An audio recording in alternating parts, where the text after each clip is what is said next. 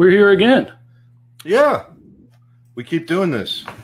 Huh, imagine that. So, welcome everybody to Romero Pictures Indie Brigade once again. If it's your first time joining us, please go to the Facebook page, hit that like button and the follow button. We'd greatly appreciate that. George, what do we got going on tonight? Well, Joe, thanks for asking. Also, you're a little choppy, just so you know. I don't know what's going on, but you got a little choppy there as soon as we I got a little choppy. Okay, I'm going to look into that.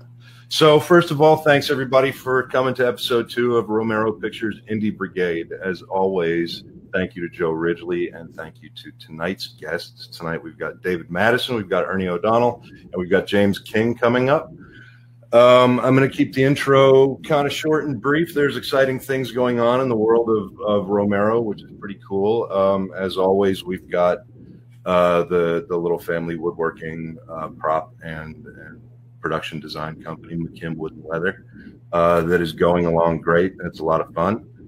Beyond that, the big news is with the Veterans Compound, which for those of you who don't know what's going on, the Veterans Compound is a nonprofit I've been working to get off the ground for a lot of years and have really just kind of begun to take the fundraising seriously in recent months and this year.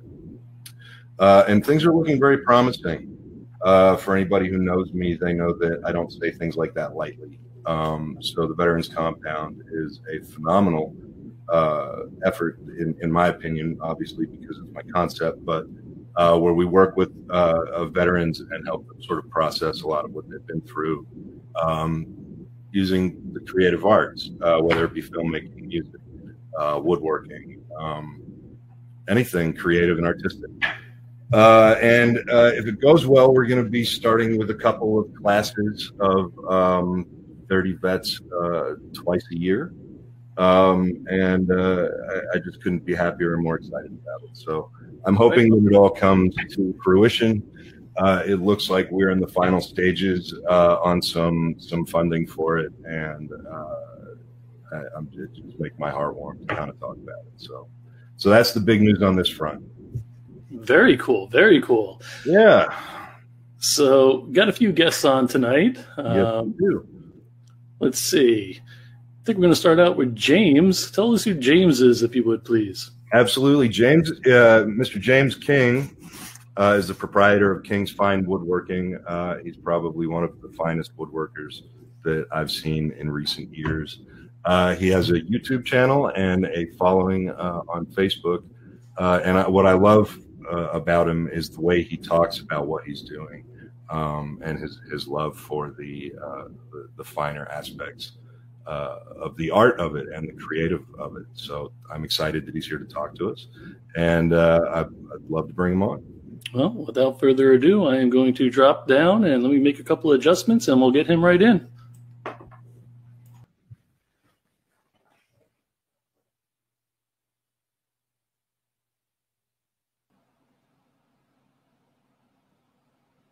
Hey, James. Hello, how you doing? I'm good. How are you? Doing good. Good. I can't thank you enough for coming on tonight. Seriously, taking time out of your Friday night and coming to talk to a filmmaker about woodworking. You bet. So you're in Colorado, right? Yes, that's right. What's it like there? Is it getting cold yet? We actually had a little bit of a snowstorm yesterday, last night, and this morning, but it's actually been hot. Other than that, 70, 80 degrees every day. It's been nice. Oh, that's cool. That's cool. So, James, why don't you just introduce yourself? If I didn't cover anything in your intro, just give us a quick who you are and what you do. I think you covered the important aspects there. I went to school to be a chemist. I used to teach organic chemistry for a long time, and I've been doing woodworking for even longer. I started woodworking right after I got married. My father-in-law kind of started teaching me. This was back in the 80s. And so, I don't know, 33, 34 years, something like that. I've been doing various things. And then 2 years ago, someone asked, well, why don't I put a video out of doing some woodworking? And I saw some different woodworking on YouTube. I really like teaching things. And so I thought I'll give it a shot. We tried a video, and I thought it was going to be a failure because it was so long. But it turned out it was kind of successful. A lot of people liked it. And it's been fun. It's been fun enough to where I can pay the bills doing this as opposed to teaching chemistry. And that's kind of a blast because I get to spend every day with my kids doing this. That's really cool. those are all the right reasons to do it. So obviously, when I've been a fan of yours and a follower of yours and a watcher of your videos and all of that, and then I got into your online community on Facebook and became active there. I've been woodworking most of my life as well. It's the only thing that kind of keeps me sane in these epic, horrible downtimes between getting film projects going and off the ground. Sometimes the process of getting it going is so long and painful that you just need something to stay sane. And I've always been able to either make money swinging a hammer or stay sane doing a little bit more of the fine woodworking. And I love it. And I'll tell you, the thing that we really started talking after I saw of yours was a video that you did on the golden ratio. And then I actually sent you a video about the golden ratio used in the cinematography of There Will Be Blood. Yes. And I started thinking about, more of a correlation. I've always kind of wanted to figure out how to tie these two worlds together. A lot of what I do is just like, a lot of what any entrepreneur does is you identify opportunities and you try to marry them together. And I've been trying to kind of figure out how to tie the woodworking in, beyond the fact that I make props and do a little bit of production design here and there for little, indie short films and things. And that just seemed like a perfect tie-in, and it started kicking off my brain, and it got me thinking about directly about the golden ratio and about your creative process, and in comparison to the creative process of say a cinematographer. And I really wanted to talk to you about that. And so I'm excited that you're here to talk to me about it live, because what we've got with a lot of our audience is a lot of young filmmakers, a lot of folks out there looking to try to figure this out, trying to get their first movie made, trying to get their first song, recorded, whatever they're working on. And, there's a lot of barriers that people like you and me face in our woodworking that are similar. And, what I think is so cool about the way you explain things is that you put it in terms that guys like me can understand. And I'm like this terminally creative person. And so I was thinking maybe we could just talk about that a little bit. At what point do you think that you stopped worrying about how you were going to build things and focused more on the creative choices you were going to make with projects that you come up with? When did you kind of turn your craft over to your inner creative? Well, I'm not really sure that I 100% have. A lot of things that we build out of necessity. Somebody requests a certain thing to meet certain design requirements, like the bed that you showed a minute ago, the sleigh bed. There was a couple that wanted that sleigh bed, and the thing is, it had to be a certain height, a certain width. And you had to hold a queen size mattress, and so, but no standard sleigh bed would fit that. So I had to alter the angles and stuff like that, but I had to try to keep it aesthetically pleasing with the proportions. So, I think everything that we do, I start with something that has a practical need, and then I try to design something that looks good, looks proportional from that. So I don't do a whole lot, unfortunately, of stuff that's just true, straight creative work. I think my girls are probably a little more creative than me. They come up with some really good ideas, but I try to take something that's ordinary and make it look a little bit better. And for me, it's all about the aesthetics of the piece. Like the vise that I built, I looked at a regular machinist bench vise, and just tried to modify that, or try to keep it as give it the same strength in wood, but make it aesthetically pleasing, make it look like a vise should look. So I guess it's, for me, the only thing that I do that's truly creative, I think, is to try to keep the aesthetics and the proportions to where they look normal. Yeah, well, you said that your daughters are more creative than you. I mean, that doesn't come from nowhere, sir. That comes from you. So,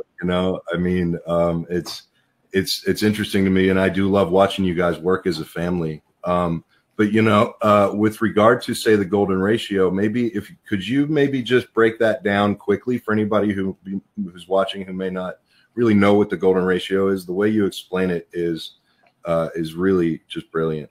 Sure. Yeah. So basically, it's a length to width, or a width to height proportion that occurs all throughout nature. The ratios, as it turns out, is about 1.618 to 1. And that's one of the things those calipers were designed to do, is they'll create that, you open up the calipers and there'll be a short distance and then a large distance, and then any proportion that falls within that range, or with plus or minus 10%, just looks aesthetically pleasing.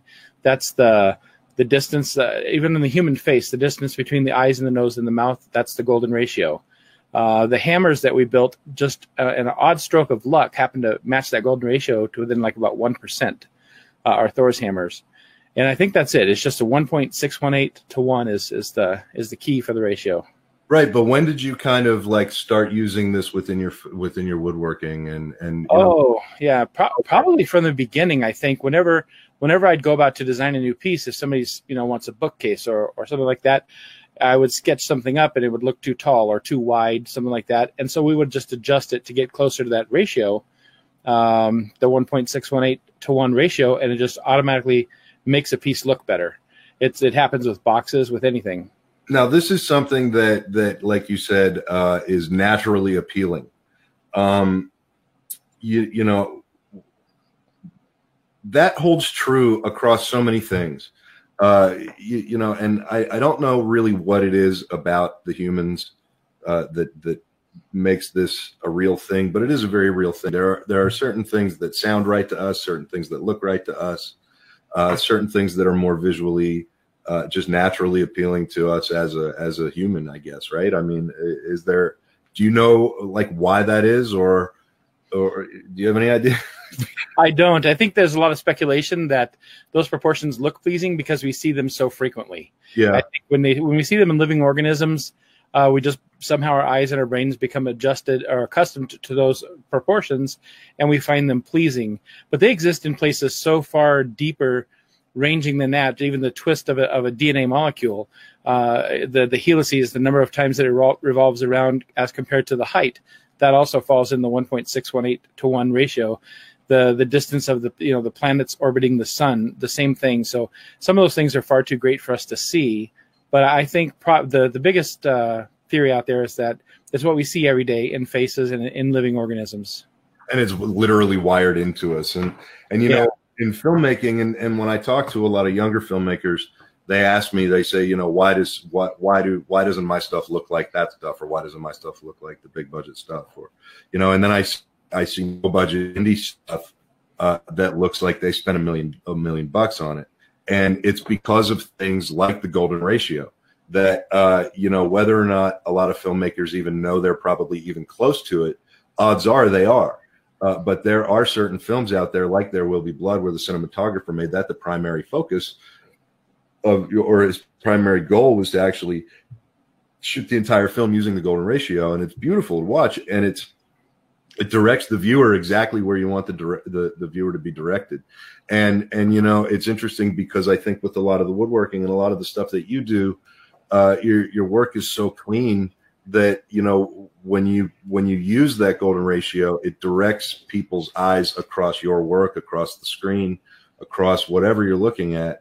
And it's interesting to me because I just you're so fascinating with the way that you come up with the things that you do, and I just feel like there's got to be there's got to be a way to kind of tie this in for my audience to kind of understand. The stuff exists in nature, and there are a million ways to get your work to be appealing. In other words, so as movie viewers, for years we've been going to the movies and we've been being trained. We're used to what handheld shots look like in big movies because those handheld shots were done the same way since the 1920s, with a handful of guys holding up a huge camera. So it's interesting that the golden ratio plays into this. Yeah, I think when I saw that clip that you showed me of that movie, it was really interesting to see how they laid out how the director did that. It's almost like he took every element on the screen, almost one frame at a time, and made sure that it had some bearing or some sort of natural proportion to it. And somehow, when you watch the whole thing, it gave it a very aesthetically pleasing look. Exactly, and that comes into play in almost everything that you do. Now, tell me, when it comes to your YouTube channel, you said you put up your first video about 2 years ago, correct? Yeah, it was actually January 2 years ago. So I guess we're about 2 3/4 years from that point now. Yeah, and you said it did really well. Now, is that pretty much right after that is when you started the Facebook community? I think we waited almost a year. So the Facebook community, let's see, probably it's about maybe 18 months, 19 months old. I'm not sure off the top of my head, but we started that after the main channel started to grow, just as a way for a lot of people used to email me and ask me a lot of questions. In fact, I get almost 400 emails a day, a lot of emails. And so I put together the community as a place for people to get together, share their work, ask questions. And the community is mixed up of a bunch of very advanced woodworkers and some intermediates and some beginners. So when someone posts a question, usually they'll get a range of answers. So it kind of helped me to help answer a lot of the questions that were out there. And it was a way for me to get closer to and interact with all the people as well. I spend about 100 hours a month in the community answering questions. Wow, that's really cool. Well, I mean, here's the thing about it. It's probably the most truly and genuinely collaborative community I've ever seen on social media. And, that's kind of the spirit of what I'm trying to get going here with the Indie Brigade. The whole concept behind the Indie Brigade is that there is also a secret Facebook community that once you're a guest or you become a friend of the show, you get invited into. And it's for people to basically collaborate and learn from each other and work together. And so filmmakers can find musicians and musicians can find films, and everybody can kind of work together. Have you done, I know that you've done a lot of larger framing and larger construction as well.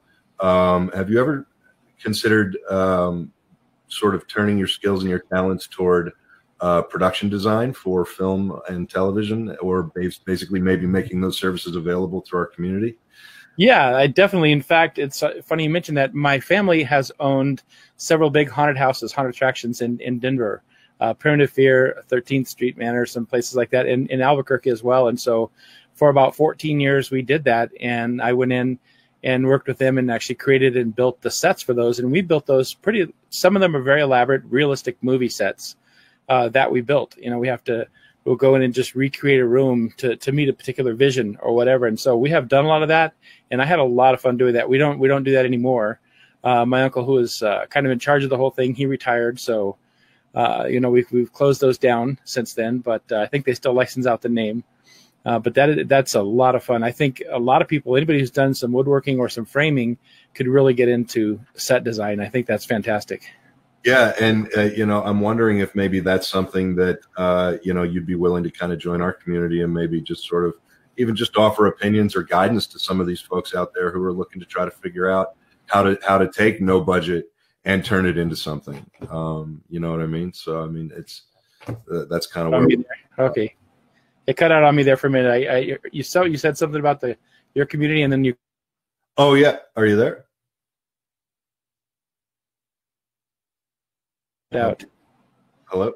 Yep, I can hear you now. Go ahead. Oh, okay. All right. I was saying, would you be willing to come into our community and just basically be able to offer some kind of advice to some young folks who may be looking to figure out how to get something out of nothing, So in other words, they got these no budgets and they're really trying to figure out how to make their movie look good. For sure. Yeah. You know what I mean? There's a lot of ways, to do that through set design, prop design, things like that. And so, I'm really trying to find an amazing small group of ragtag professionals, I guess, from all walks of everything creative and artistic to come together. Because there's when I got into the film business, there was a collaborative nature to it, especially in the indie world. And over the years, I've watched it get a little bit more cutthroat.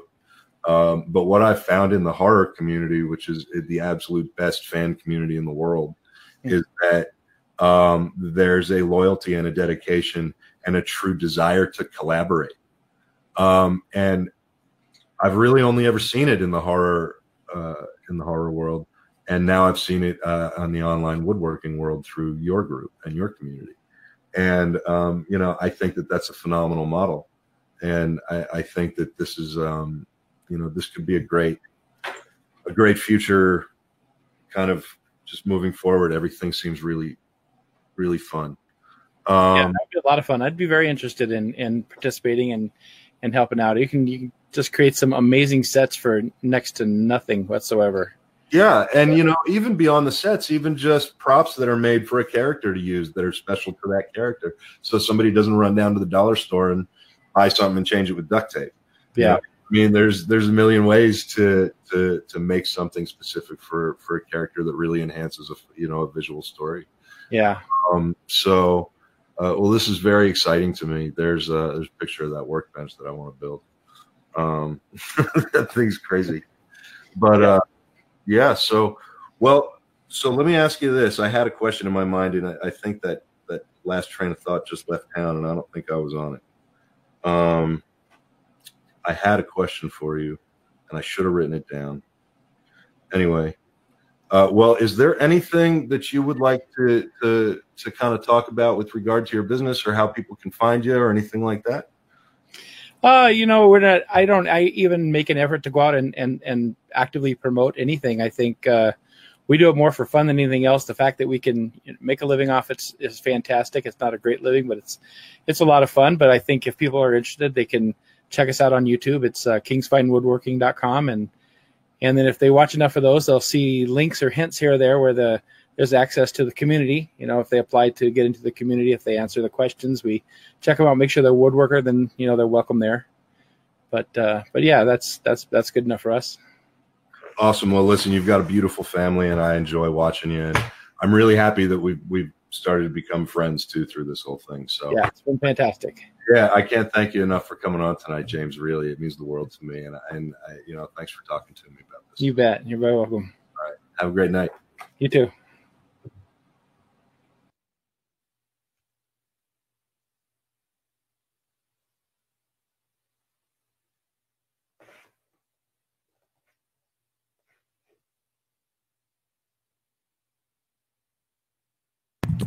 It would help if I took the mute button off because I wasn't on camera, but if that's the worst thing that happens tonight, guess what, man? We're way ahead of the game. You're doing all right. Anyway, there was some really cool, intricate freaking stuff there, man. That's amazing. I'm telling you, he's probably the best woodworker. His stuff is just amazing, and he built it so beefy and to last forever. And understands so much about it. And I just kind of wanted to have him on to raise some awareness about the golden ratio with filmmakers and talk about it from a different standpoint from filmmaking. So it really does mean the world to me that he came on tonight. Right on. Well, I think we're going to go with our next guest, David Lee Madison. Are you set? Absolutely. Okay, you hesitated there for a second. Right on. All right, let me bring David up. What was that? And there he is. Where? Hey, there he is. Hey, the lighting is much more dramatic. Now he's muted. Now he's muted. You know why? Because I muted his microphone when the other gentleman was on. Now he can speak. Watch. Magic. Wow. Can you hear me? That's unbelievable. Right? Modern technology. It's phenomenal. How you doing tonight, man? I'm doing great. How are you guys doing? Great. That was a very interesting piece. I mean, I never really thought much about the intricacies of what he does, but that was pretty awesome. Thanks. Yeah. Woodworking I've been woodworking as long as I've been shooting things with a camera. And when I watch James, it just takes me back to the love for it. And the love for the woodworking helps the love for the filmmaking stay fresh and vice versa. And it really does keep me sane. Well, sadly, I've been working with my wood since I'm about 18, but that's pretty much the extent of it. And you can still see, so that's good. What? What'd you say, young man? That is awesome. So you and Joe have some history, yeah? Yes, I was on Joe's show, I think. Was it last year, Joe? It's been a bit. Sounds about right. Yeah, and we're friends on Facebook, and I have the utmost respect for Joe. I think he's really good at what he does. And when he reached out to me and said, "Hey, do you want to do the show?" I think before he finished IMing me, I responded, "Absolutely." Awesome. Yep. Well, and I'm very honored to meet you, George. I was a big fan of your dad's. And I'm currently in the early stages of working with one of your dad's old mates, John Russo. Oh, yeah? What are you and John working on? We're putting together something. It's kind of, I'm going with the idea of like an apt pupil type of film with John being the Ian McKellen character. But we're at the very early stages. So we'll see how that develops. But I would love to work with John. He's a smart guy. Yeah. Yeah. I love John, actually. I remember John throughout my whole life. I would imagine. Well, listen, what is it that let's start out by talking about what you want to talk about. Oh, absolutely. Yeah. So what are you working on? What do you have going on? What are you here to talk about? I know that I heard rumor of some sort of announcement, maybe. Absolutely. In 2012, I made a film called Mr. Hush, and I was blessed for it to kind of develop a cult following. I get to do conventions for it, a lot of fans for that film, and it was just a loving homage to 80s horror films, kind of in a contemporary reinvention of 80s horror films. So it came out in 2012, and it reached several top 10 rental lists and sales lists, and I was actually very proud of it. And ever since it came out, a lot of people have asked me, will Mr. Hush ever return? And I never really felt like doing a sequel or any kind of continuation of a story is worthwhile unless you have a story to tell. Right. So this summer, my daughter, who's a genius, I don't know where the hell that came from, she's a big Civil War buff. Okay. So for her birthday, we took her out to Gettysburg and Antietam, where all the great Civil War battles have occurred. Right. And when I was out there, I had a wonderful idea came to me. So I get home and I jot it down, and I came up with a script. And this is totally going to shock everybody because I kept it completely quiet. This will be the first time anybody's hearing about it. But next Thursday, there will be returning to your screen a new Mr. Hush short called Mr. Hush Legacy. No kidding. Yep. It's a 13-minute short.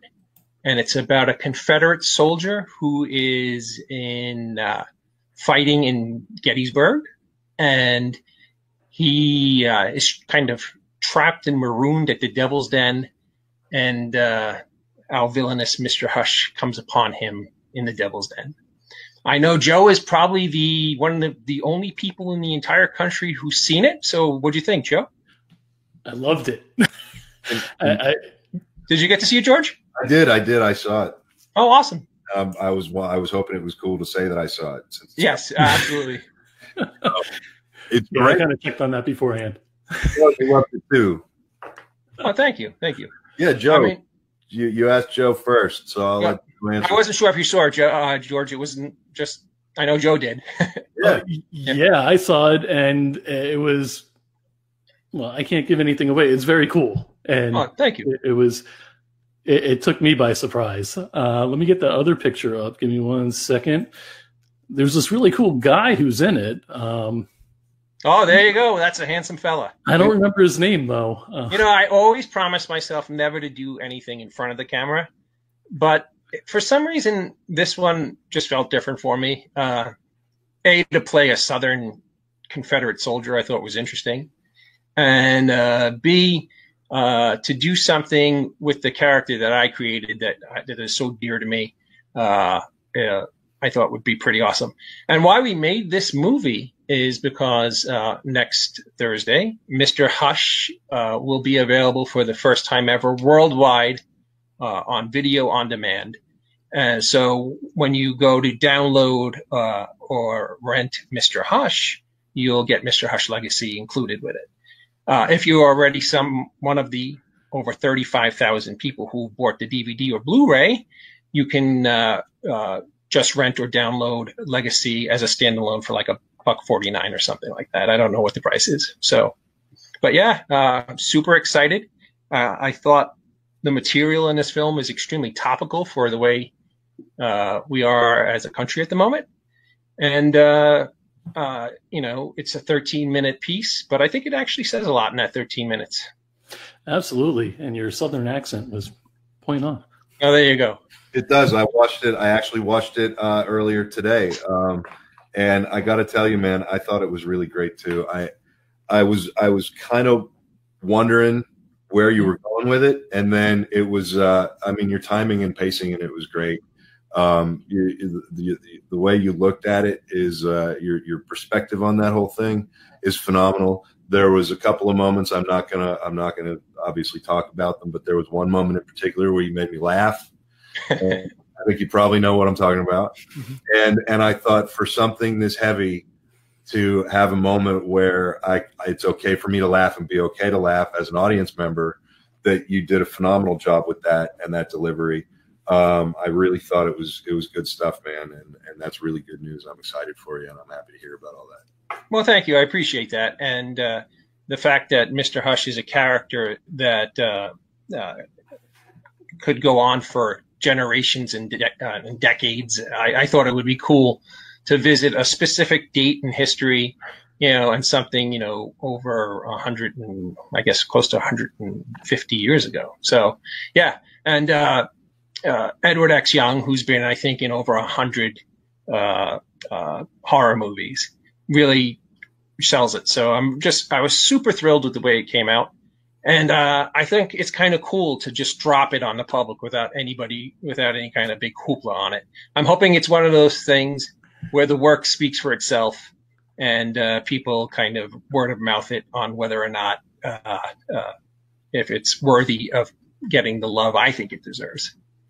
Well, I think it deserves it too, man. I think everything that gets made with the love that you obviously put into it and the history that you have with it, mm-hmm. It shows, and I hope that it gets the recognition that I think it deserves too. Thank you. I see somebody in the chat room, somebody named Kim, asking me when my other film, Wit's End, is going to come out. Wit's End is totally completed. It will be in theaters, in flagship cinemas, sometime between Thanksgiving and Christmas. And that stars myself, Brian O'Halloran, who, of course, was Dante from Clerks, and Scott Schiaffo, who is the Chuli's gum guy in Clerks. And that's a feature-length film. And I'm super proud of that. It's not a horror film. It's a survival movie. But it's very endearing. It's very sweet. And it's extremely funny. Somehow Brian and Scott managed to make it funny around how impossibly bad I am. And I think we got to report on this when you were on my show. Yes.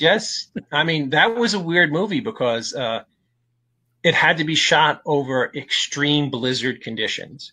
And every frame of that movie, when our hero is Jeffrey Stevens is the character's name, is trying to survive a blizzard, he's out in the middle of 4 to 5 feet of snow. So we had 2 super storms over the course of 2 years up here in the Northeast, one called Blizzard Stella and one called Blizzard Riley. And like a moron, I get my crew and I have them lugging around Northeast Pennsylvania in blizzard conditions, shooting this picture. But the great thing about it is that when you do something like that, it looks super authentic.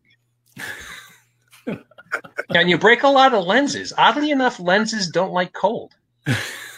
Who'd ever think? Okay, so this is an interesting point you bring up. Lenses don't like cold. Let's jump into talking about kind of maybe overcoming some adversity like that. There you go. There's a perfect practical example. Lenses don't like cold.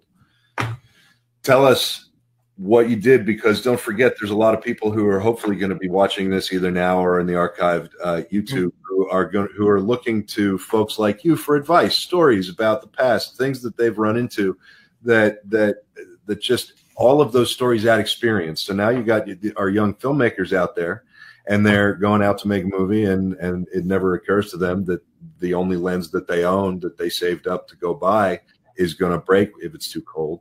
What do you do? You know? Well, it's a tough lesson to learn, to be honest with you. Yeah.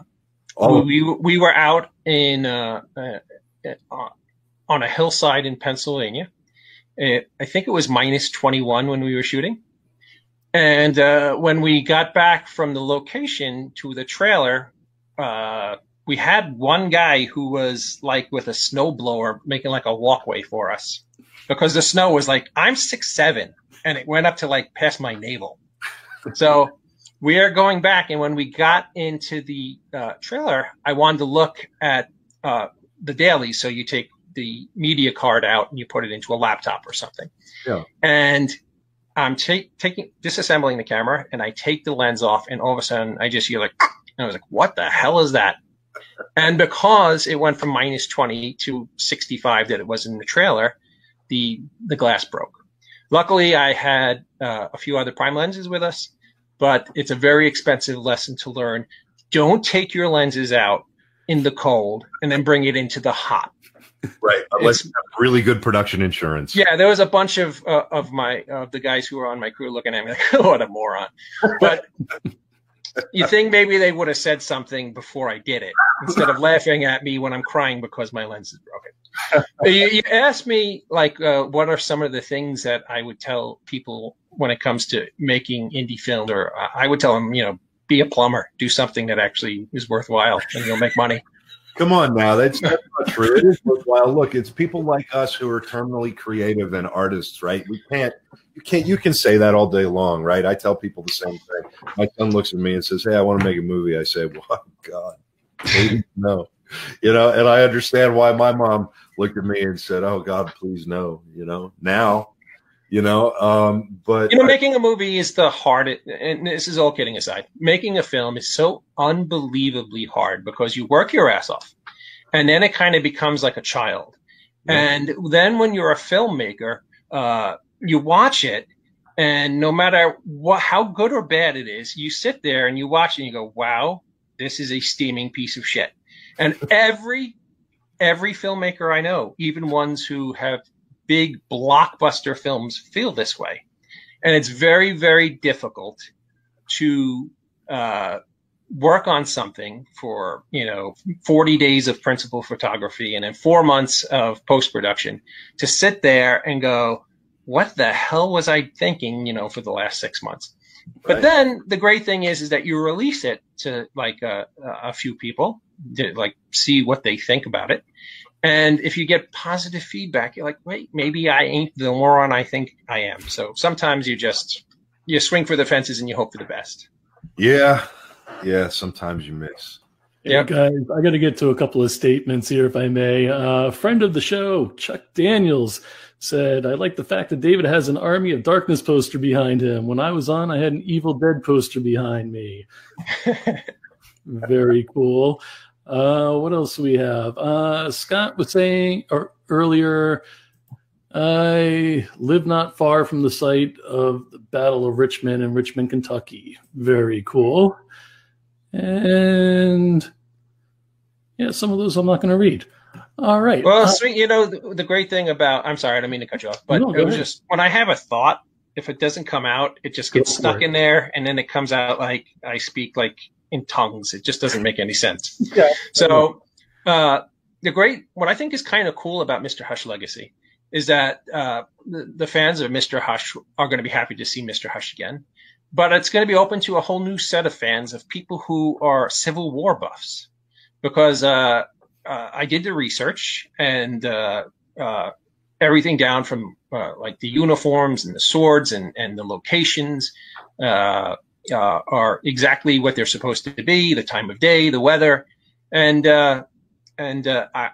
there's a segment in the film where Jonathan Stark is my character, is writing his wife essentially a goodbye letter. And when I was writing that, it was extremely poignant to me. And I realized that it should be poignant because of the climate of the way I said this earlier. I don't mean to, to go back and rehash the same thing, but I think that's what's kind of important about this little short. And I think that's what's going to make it transcend being, just a horror genre or horror crowd type of film. But, who knows? Well, and I want to get back to talking about Mr. Hush too, the legacy and the original, because, what I want to talk about, and, just to finish up what we were talking about before, I made a film once and I had a screening for a bunch of people, and I went outside because I could never watch my stuff with anybody. And I started counting the people who were leaving, and I was like, well, maybe I should try something else with my life, but that didn't work out. But to get back to the Mr. Hush, so what drives you? What drove you? The creative in you. What is this thing you said that just a minute ago? You said you get a thought in your head, you got to get it out. We've said that even a couple of times in the pre-show lobby tonight. What is that thing that has to get out? You've got this idea, this Mr. Hush. You got to get it created. What's going? I mean, how do you go from? This is a question I like to ask a lot of people, and I really think I'm going to like your answer for this. So. How do you go from a thought to a completed film? It's funny because I spent the most of my adult life as a celebrity bodyguard, hanging around some of the most famous people in the world. And when I was approaching my 40th birthday, yes, believe it or not, I'm over 40. When I was approaching my 40th birthday, it's kind of the kind of job that you really can't do once you hit a certain age because you become old and fat. That's kind of what happened to me. And I see all these creative people doing all these creative things that they really love and that that they're having great successes with. And I said, Dave, if you don't do this now, you're never going to do it. So I wrote a script for back in 2010 for Mr. Hush, and I reached out to all my celebrity friends who I've met throughout the years and said, hey, I wrote the script. I want to make this picture, and would you be willing to read the script?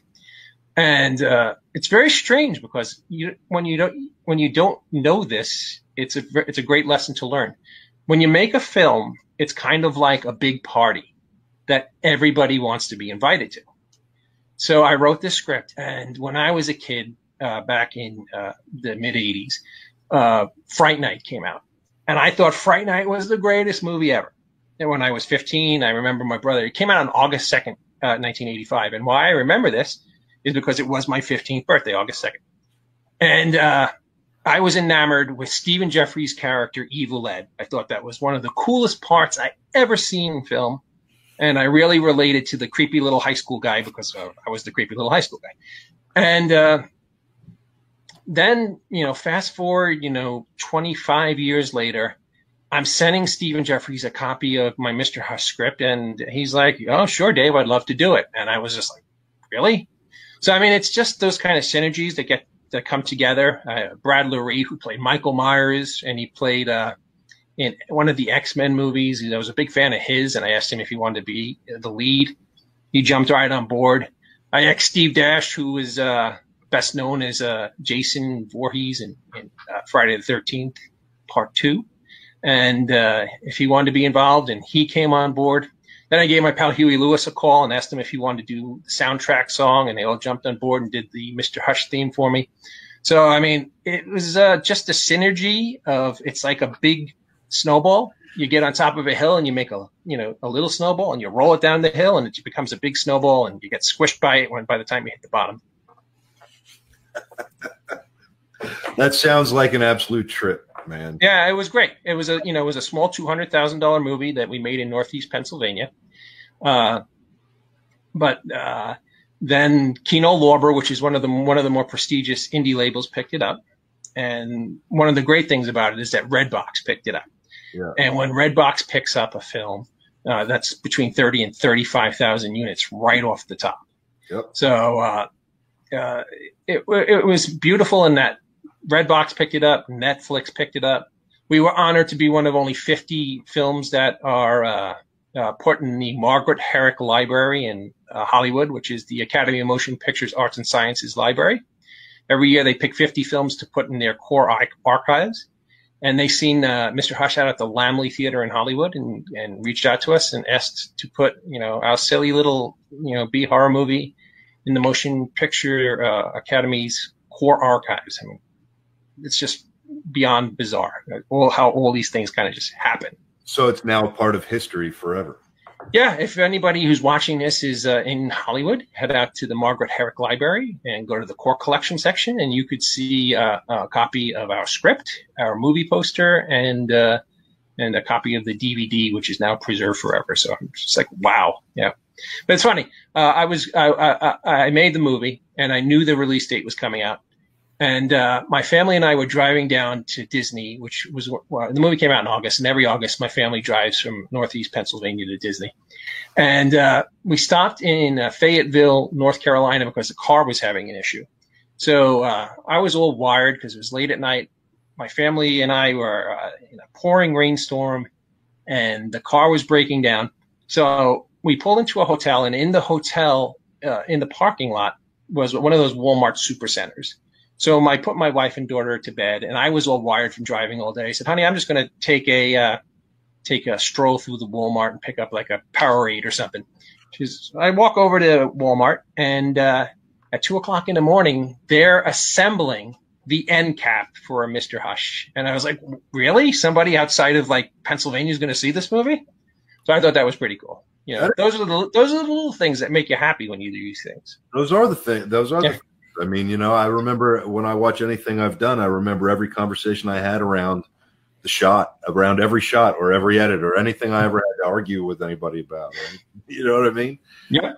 So now you've gone on this roller coaster, and now here we are, and you've made this short Mr. Hush legacy. Mm-hmm. And this had to be, tell me about this production. Tell me about the actual production, the physical production of this. Was this just something that you personally had to get out and you just went and did it? Yeah, it was literally Mr. Hush was property of Kino Lorber for 7 years. And I recently got my property back. And nothing bad to say about Kino Lorber. They did great things with the movie, and it was an enormous success. But they had the U.S. and Canada. So I am taking Mr. Hush and now going to put it on a VOD platform and make it available worldwide in 170 million homes. And as a little extra bonus for people who are going to, the movie is 7 years old, so I'm hoping to, get new fans. As a little bonus for people who rent or download the film now, they get Mr. Hush Legacy with it. Right. Okay, so now let's talk about what you just said. You said that you got your rights back because a lot of people might not know this. A lot of people who watch this might not know this, and this is part of the point of the Indie Brigade too. So you say after 7 years you got your rights back. What people don't realize, a lot of people don't realize, is that basically when you're a creative or a terminal creative or a filmmaker, the rights of your properties are basically like your 401k. Absolutely. You get those, you get your rights back, and then you can resell them every 7 years, 10 years, whatever it is. You can get, and that's how a lot of filmmakers, that's how a lot of people, in the fringe in the indie world continue. They're basically their 401k investment in their future. So, but you said that you've now taken it back, and they kept the U.S. and Canada. You said no. They only had the U.S. and Canada. Oh, okay. So I am now taking it and making it available worldwide. Okay, so now you just went and made your own VOD deal. Yes, which is something that you can do, and that's something that a lot of indie filmmakers, also I think find to be a super gray area is distribution. I've got this film. How do I get it out there? How do I get it so the world can see it? The funny thing is that in 2019, and I don't mean to sound like a schmuck or a prick, but it is super easy that if you have something people want to see, it's really simple to get it out there. I mean, Vimeo on demand, a platform that, you can make a movie and put it up tomorrow. If word of mouth, it's available like in every household. If you make a product that people want to see, everybody has access to that. And, so I think the business model of indie filmmakers should be to stay away from, unless you get a distribution deal where there's money up front, or you don't have to sign your soul away for 7 years. You're probably better off self-distributing. That's just my, I've had movies that did well for distributors, and I've had movies that did well for me, that I personally distributed. And it's much more rewarding when you self-distribute. And just in the cases that I've, and friends of mine, I mean, I could tell you horror stories of movies that made $100 million in box office, but the cats who made the movie seen absolutely nothing of it because creative financing, at the Weinstein Corporation, let's say. Yeah, I mean, what is it like as the filmmaker? So you write it, you come up with the money, you direct it, you can pretty much expect to keep about 10% of your movie. Oh yeah, we'll see, because it's going to be so far on the back of everybody else that you promised everything to get the movie made, and then behind all the stuff that you didn't promise, but it was between the lines in the agreements or whatever. So, and there are also things that you don't never expect that are kind of horrifying.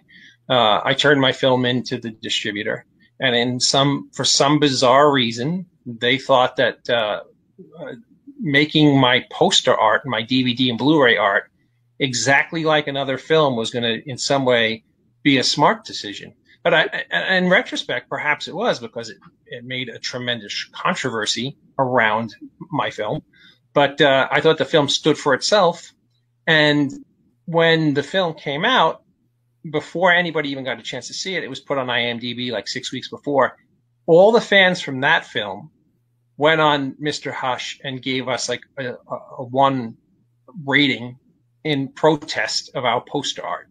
Yeah. And it's just stuff like that is just so silly. Like, if the fans realize that the filmmaker has nothing to do with the marketing, especially if it's released through an established distributor, that it's things like that that are hard to swallow when it happens. But yeah, and it's things like that people don't generally realize too. I once did a film and I had a phenomenal artist do a whole series of posters and all this artwork and everything. Turned it all in, and they released it with some bullshit cover they used like stock photography on, and and I had no say. Yeah. You have no say. You once you get to a certain point, you have no say. So, but then you run into, there's this whole kind of thing where no matter what you tell people, there's that mental kind of bar in every filmmaker's head that they want to get their own distribution deal. Maybe they won't learn until they go down that road. So, I don't know that you or I could say the things confidently that you said and that I agreed with if we hadn't been down the negative road with the big distributors or the distribution companies or sales agencies. Just, and I think that might be a lesson everybody has to learn for themselves. But, it's a really shitty lesson to have to learn. No, absolutely. Because when you make a film like the first Mr. Hush, the last number I got between video stores and red boxes, it sold over 45,000 units. And you think, wow, at 10, 12, $14 a pop, that's an enormous amount of money. Sure. But sadly, there are very creative financiers at these distribution houses. And I may never have a film that is that successful again. But if I knew then what I know now, I would have probably done things differently. Well, sure. Okay, so let me ask you, would you rather have a film that had better numbers and you got paid nothing, or would you rather get paid and have a movie that doesn't really get the numbers? I would. With me, it's always about being proud of the work, but I would like to also, have at least some taste of the success that the film, garnered. But it is what it is. Hey, man, I never saw a dime from a few things. And, you know, you get mad about it and pissed off about it, and you spend a while, I'm going to get my money. And then you're like, I'll just make something else. Hey, guys, I got to bring up one comment, if I may, because it's kind of cool. It's from Joe McParland saying, this is a master class of indie filmmaking. Thank you. Love the advice. Oh, cool. Keep plugging. You know, many years ago, Bruce Campbell told me, just work your doughy little ass off as far as making horror films. And I never really thought my ass was doughy until Bruce told me it was. But it's really just one of those, if you're not doing it because you love the genre or because you have a story to tell, or because if you're doing it because you want some notoriety, or if you want, you know, financial success, it's probably not the best motivations to do it, honestly. No, because go be a plumber or do something else. Yeah, because I mean, the people who go in with those type of aspirations, you can usually see it in their work. My work is everything I do is got a signature style of mine. I'm very slow in pacing. I'm very deliberate. I set up my setups almost like a filmed play. And that's just my style. I think what sells a movie to me personally is performance and storytelling. So I will, if I have good actors, I will set up the camera and let them tell the story. I'm not into jump cuts. I'm not into CGI. I'm into good storytelling, and I'm into at the end when people watch the film, they say, "Wow, that was." I learned something, or touched me, or that's kind of the only reason I do this. And that's the right reason to do it. That inner creative that won't be quiet. It won't stop until you make something. It is literally, there's a reason I say I'm terminally creative. If I was in this for the money, there's a million ways to go get paid if that's what you want to do.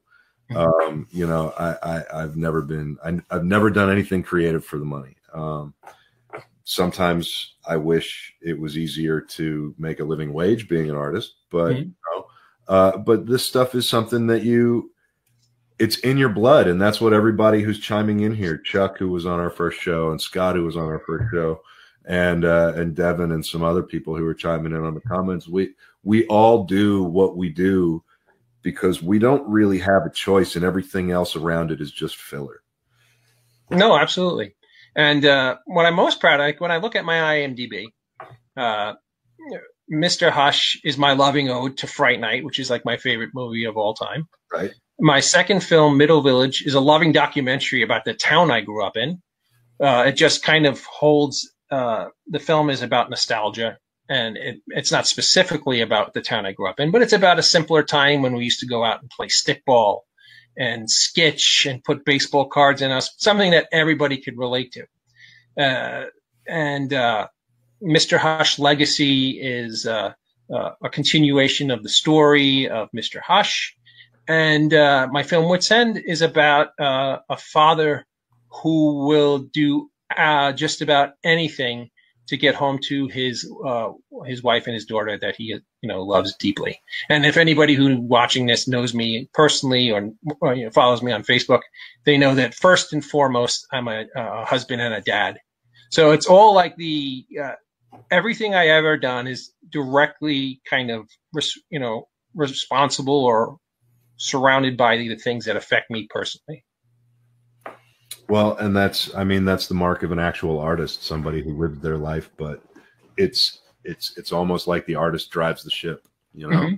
Everything else is there to just, it's your life, but it's your artist living it. And, I don't know if that makes any sense, but that's kind of how I feel a lot of times, and wife and son, and it's the same thing. And everything I do that's creative, I feel like I'm trying to do it for the family, and I'm trying to, even if I'm doing it to create something that I've got to create, I'm trying to do it in a way that's going to represent, well for the people that I love, because those are the people that love and support me and put up with my crazy ass.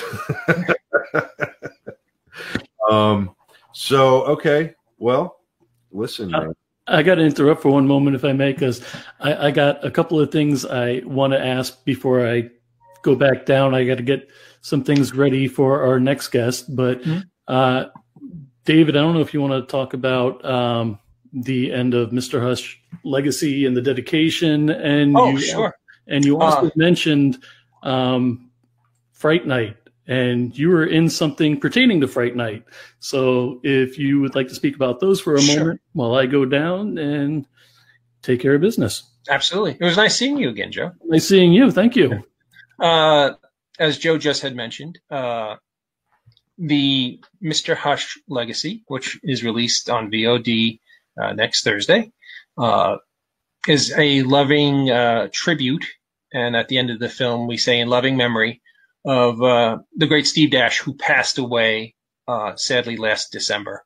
And everybody who worked with him on Mr. Hush loved him dearly. So yeah, it was nice to dedicate, something that we're so happy and so proud of to Mr. Dash, who was kind of a horror icon and just a great guy. So that's what he was talking about as far as the dedication. So when you guys see Mr. Hush Legacy, please watch through the end credits to see what Joe was talking about. And the Fright Night project that he brought up was a documentary called You're So Cool, Brewster. It was a multi-disc set that was released in England that Tom Holland, the director and writer of Fright Night himself, was involved in. I think he was the executive producer. And they do a segment of the parallels of Mr. Hush and of Fright Night. So it was awesome to be a part of that, to be a part of something that I loved so much as a kid. And now I call many of the people from Fright Night dear friends of mine. Stephen Jeffries is a dear friend of mine. In fact, this is a cool story. Stephen ran the New York Marathon, and he came in like the top 10% for his age group. He beat New York Rangers icon Mark Messier in time, which I thought was pretty cool. Very cool. Yep. And I've become dear friends with Amanda Burse. So it's just so cool that when you get any kind of establishment in the business and people that you idolized or looked up to as a kid, now on your speed dial or sleeping in your guest room couch, it's just really cool. Yeah, I know it trips me out sometimes when my phone rings.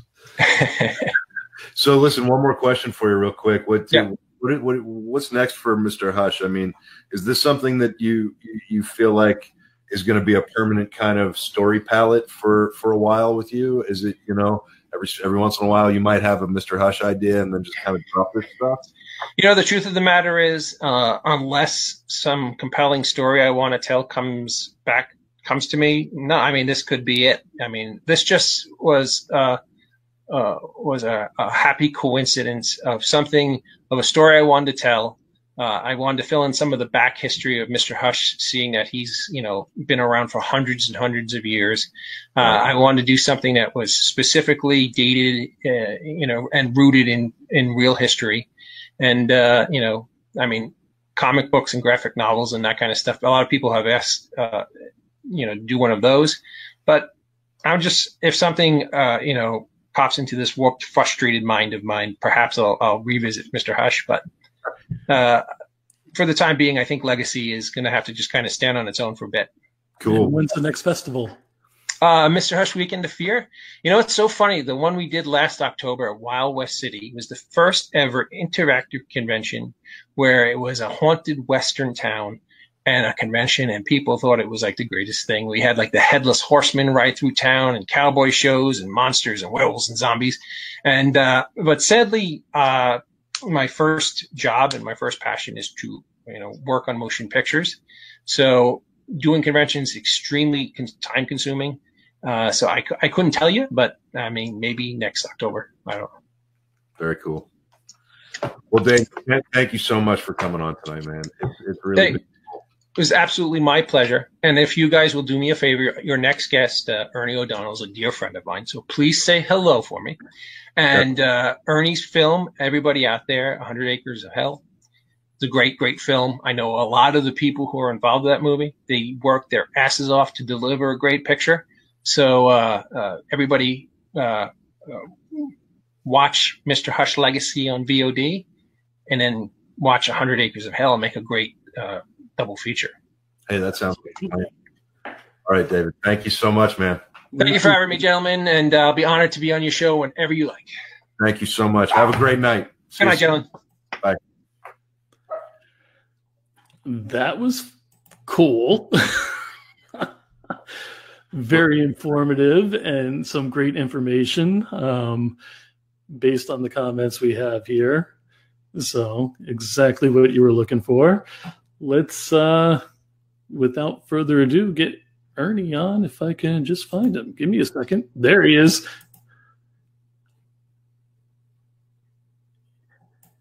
And with a really kick-ass shirt, apparently. Ernie. What's up, man? Hey, guess what, Joe? I think he's muted. Hey, guess what? I think you're right. What? Let's get his name up there and everything. Can you hear me? I can hear you now. How's it going? Nice shirt. Yeah, let's see the shirt, man. Oh, yeah, that's the shirt that was given to our Indiegogo people and my good longtime friend Walt Flanagan from the people may know him from Comic Book Men and a bunch of Kevin Smith movies. Created this lovely thing on the bottom for us as a favor to me. So Walt's a good dude. Awesome. Well, it's a very cool shirt. So since you already brought up the Kickstarter, tell us about all of that. Tell us about the whole. Just go ahead. Fill us in on 100 Acres of Hell, man. Everything. Yeah. So, 100 Acres of Hell is as referring back to the marathon that Dave was talking about, is the marathon for us. It's almost 9 years in the making. I got on board about 6 years ago. Jeez. You know, it's typical indie stuff. Money was there, money disappeared, money came back, money disappeared. And a lot of that is probably because, you know, certain people involved are a little green at the moment, but you know, that's how you learn these things, man. You got to go through these trials and tribulations of indie filmmaking to figure some of these things out. But at the end of the day, my boy Jason Kerner, Ed McKeever, and Gene Snitsky really worked their asses off to find some money and to get this thing rolling. And then they contacted me, Jason Kerner, my executive producer, who created the movie 100 Acres of Hell. That's his baby, pretty much. Reached out to me and asked if I'd co-star in the movie. It gave me a great role playing Morgan Childs. So I was very, you know, being in the position I'm in, knowing who I know, I kind of get a little leery sometimes because people do send me scripts and projects and things like that. I always think that there's maybe a backdoor reason to it. But with Jason, since I knew him from school and we kind of roamed in the same circles, I gave it a read. It was really good. Then they did a redraft, and then it got better.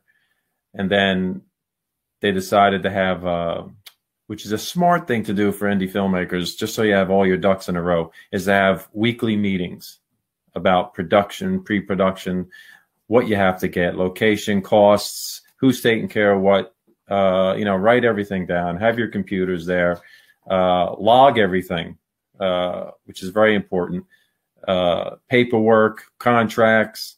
And since I got brought on board, I brought a couple other people with me as far as actors, and they were SAG. So they were willing to go the SAG route, which was good for me, or else I couldn't be a part of the project. Right. But once I sat in on a meeting or two, and they kind of, being around the film industry for about 25 years now, you don't realize how much you learn just being on set and just being friends with people that are in the industry doing this on a higher level. They kind of realized that I knew a little bit more than I thought I knew and asked me to come on as a producer, which was great. I will admit, like Dave said before, and you had commented about, filmmaking is hard, and it's a different type of hard. And I appreciate what you do as far as woodworking. I heard you talking about that and swinging a hammer and stuff. I've done that myself for 30 years. Yeah, man, it pays the bills. It pays the bills. That's hard work. Guys, on a roof, guys doing road work, guys on the back of a garbage truck, all this blue collar guys. That's hard work. Yeah. Making a film is not hard on that level. It's a different type of hard. And I don't want people to confuse that or downgrade it and say, oh, being a filmmaker or being an actor is so easy. It's a different type of animal. But if you're passionate about it and you like the project you're doing, like I did with 100 Acres of Hell, you go in 100%. And I told Jason that from the beginning. I said, if you bring me on, I'm not going to hold back. I'm going to tell you how I feel. I'm going to tell you when I think you're doing something wrong, even though I don't know everything. But I'm going to give you my opinion. Right. I hope you're okay with that, because if I'm a producer, that's what I'm here to do. If I see something going wrong, I'm going to say something. And sometimes they'd agree with me and sometimes they wouldn't. But at the end of the day, like I said, almost, 9 years in the making, we brought home a film that looks like $1 million picture. And we called in a boatload of favors. Yeah. I mean, tons. I mean, as you guys probably, I sent you a screener and you probably watched it. I mean, we got a helicopter in the damn movie. Yeah, I know. I saw that. I mean, I did watch it. I watched it today. I got watching today. Right. So, I mean, and it does. It looks. I'm not sure what your budget was, although I know what Joe told me, but I don't know if you want to disclose that. But no, I have no problem. I mean, we're in the range of somewhere in the area of between 60 and 70,000. Yeah, and it literally looks like you spent like 1.2. Oh yeah. I mean, like I said, we called in so many favors. I mean, Gene Snitsky called in favors. Myself called in a whole bunch of favors. Ed McKeever, Stacy Toy, Marky Tenenbaum, Jason Kerner, Joel Ruda, all the people involved helped on some level. They wanted to help because they loved the movie. They were passionate about it. And wherever local people were just so great and generous up in PA to do things for us or to give us stuff. And same down in South Jersey, down in the Galloway, Atlantic City area were wonderful. And I'm telling you what, dude, we were working late at night. This was not a 9 to 5 during the day kind of shoot. Oh no. It's starting at 9 o'clock at night or 8 o'clock at night, wait for the sun to go down and then starting to shoot and go down, early in the morning. And this was like in November. Yeah. And it was cold. So you got to remember, and I tell these people, because some of the people on the set, and they were all great, but there were a few that said something about, oh, well, we're doing all this work. And I'm like, yeah, you're doing all this work to learn how to, how to get in the films. Nobody's going to hire you in the industry. So this is this is ground level. This is where you start. You start at the indie film, pictures, and hopefully somebody hires you and has enough faith into you to give you some work and let you do something. A lot of it may be grunt work.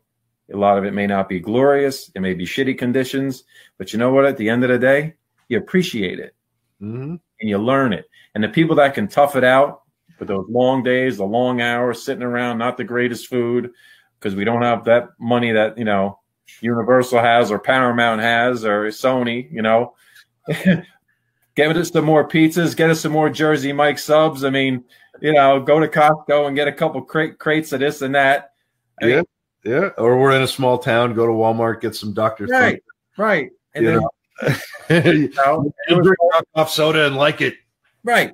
And there was multiple times that Gene, for instance, Gene Snitsky would call in favors at some of the local places in PA that he was very friend with, where we would go there with some of the cast and crew and they'd feed us. Sure. Yeah. So you could tell right off the bat who was passionate about filmmaking and who wasn't. Yeah. It's, it's like Fight Club, Yeah. Stand outside. Yeah. Until you're allowed in. Yeah. And it's interesting because, I want to go back to something you said, it is hard and it is a different kind of hard than swinging a hammer or running a road crew. But when you're in physical production, it's just as physically hard as any one of those other jobs. But what a lot of people don't realize is that, like you said, it's years and years and years of this emotional sort of up and down, these false starts and this, you know, like, oh, we're going, oh, shit, what's on TV? Hey, guess what? I just got off the best phone call with the investor. Oh, we're all good. I'm sending over agreements. We're going to paperwork. Hey, what happened with those contracts? I don't know. I think the investor got swallowed by the earth or something. Yeah, and then you realize you notice that he's in the Bahamas or Bermuda somewhere. Right. Yeah. Like yacht. It was brand new BMW they shipped around or something. You know? Exactly. I mean, the whole indie world is just a whole different animal. I mean, back in the day when, you know, I was starting out as an actor, there was no avenues for us. I mean, backstage was like the only thing. Yeah, back when I was starting, there was nothing. I wasn't interested in being in front of the camera. There was nothing. The only experience that the only exposure I ever had was when my dad would take me to set with him when I was a little kid. Right. And so I started making the most of it, and I'd kind of wander off because he was busy being, you know, the director guy. And I would wander off and pick up a cable and wander it over to the electric department, kind of hang out there for a little while. And, if you didn't get yelled at by the union? Yeah, you know, you know, and if I did, don't touch that cable, kid. What's wrong with you? I don't give a shit who your dad is. Yeah, or if I did, I'd walk over to another department and be like, I think you dropped this. Yeah, hang out as long as I could, you know. I mean, just to kind of, and I started learning that way. And then when I started out working on other people's things, I actually did it under my mother's maiden name of McKim, because I didn't want people to think that my dad was out there making phone calls for me, because he wasn't. Right. So, you know, so I came up that way, and I came up doing the shittiest of the shitty jobs, man. And I learned how to crew. I learned how to crew hard. Yeah, and I learned a respect for the crew that, you know, I got two pieces of advice. It's funny about this industry that are both so painfully true. It's not even funny. Number one is it's the only town, business, industry, whatever, right? But hey, Hollywood is the only town where you can die from encouragement. And a well-fed crew is a happy crew. Damn straight. You know what I mean? You got that right. If you got to skimp on something, like maybe you try to skimp and not use a crane for 3 days so that your crew can have, like, you know, a pasta bar on Fridays or something. Oh, I learned that instantly working a lot with, you know, my buddy Kevin Smith. His food is just phenomenal on every set, regardless of what the budget is. The food is always top notch, always takes care of the crew. That's number one priority. Because like you said, you have a happy crew and a happy cast, they'll go all the way for you. Yeah, they'll hang out all day long, and some people won't even report as much overtime, or, you know, Yep. I mean, Yeah. people aren't pissed off if you feed them well. Yeah. You know, that's not like, hey, it's second meal. These pizzas got delivered at 3 p.m. Second meal's at 10 p.m. There's some cold pizza left. That's not second meal. That's, you know, Yeah. come in, have food delivered from, you know, if you can't have a caterer, you know, put the effort in. There's got to be somebody on your crew who knows how to cook, or Oh, you know, yeah. who knows how to cook, and it's not hard to, you know what I mean? Put the effort in. And if you put that effort in, it's funny because I saw that you also did second unit director on 100 Acres. And, you know, it's funny because if you work with that passion every day, it becomes infectious. And if you go out of your way to take care of your crew, and that doesn't mean just feeding them well, that means, you know, help the grips carry their C-stands back. Oh, yeah. You know, back in the day, I don't know if you can do this anymore. You probably can't do this anymore. But at the end of every day, there was a case of beer on the grip truck. Yeah. I don't know about that. Well, nowadays it's a little bit of something that people, I would say, smoke to relax at the end of the day. Yeah, well, That's probably more common nowadays. Yeah. But I mean, you know, I would have that stuff delivered to the trucks at the end of the day. There you go. And every department had a case of beer, whatever they wanted, or, you know, and it was just, and people would show up and work on stuff like they cared about it creatively. Right. You know? And like, I was lucky enough to work with a dolly grip who worked with my dad back in the day, a guy named Bamba. And I loved working with him so much. because he had been on more sets than I could even probably count. And you know what I mean? It had more experience. And so when your dolly grip comes up to you and says, hey, you need to rethink this shot because of X, Y, and Z, and your first AD is a little, you know, wet behind the ears, and he's saying, what are you doing? You're gonna, you know, you're gonna screw this up or screw that up. I'm gonna listen to the dolly grip because he's gonna tell me, if you really want this shot up on that side of the hill, it's gonna take me 3 hours to level, you know, 200 feet of track. Right. That's something the first AD doesn't know. No, So, you got to listen to your crew. I yeah. mean, they're the heartbeat of the set. Yeah. I mean, they really are. I mean, they are the glue that keeps the set running. Yeah. So if you don't listen to them, you're going to have a problem. I mean, yeah, you can be a little persistent. Sometimes, you know, some people, not always, but there are a few here and there that will get a little lazy. Oh, I don't want to do that. They don't want to set this up. We don't want to do this. Okay. I get you don't want to do it. But you know what? At the end of the day, that's what I want. And, you know, sometimes you got to push it a little bit to get that magic. And I get it. But there's a way of going about doing it. But in the indie industry, it's different. So as you said before, I was, you know, a second unit director on some shots, but I was also on the ground holding lights while we were doing shots. While, you know, when I wasn't acting, I was in there doing other stuff.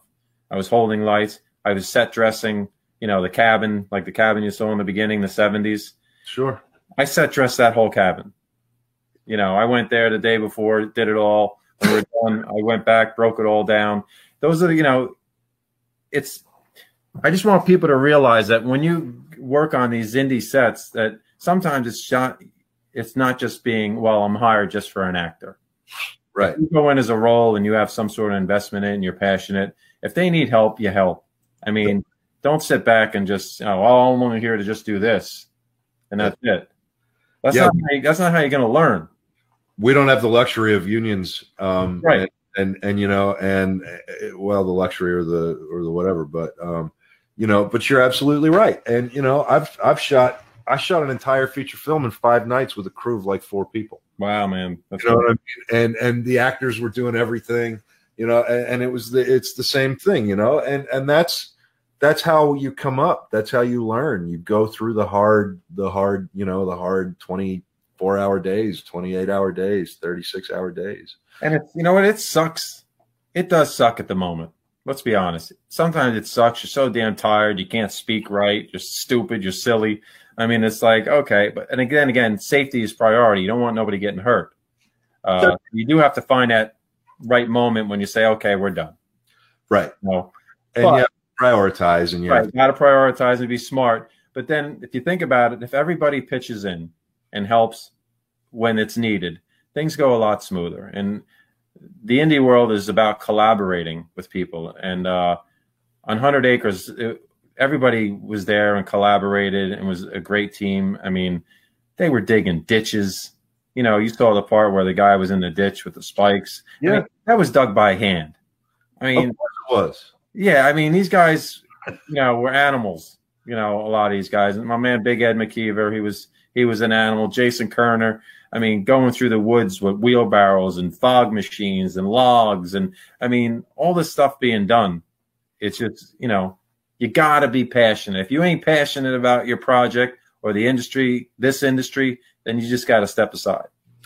Well, you're right. And now the trailer's playing down here. I don't know if you can see that. Yeah, I see it, man. I love it. Oh, so tell me this. So this is, how big was this crew? How big was this production? Because with the budget that you said that this film was made for, you know, it literally, the look of this film, how did you guys achieve the look of this film on such a shoestring?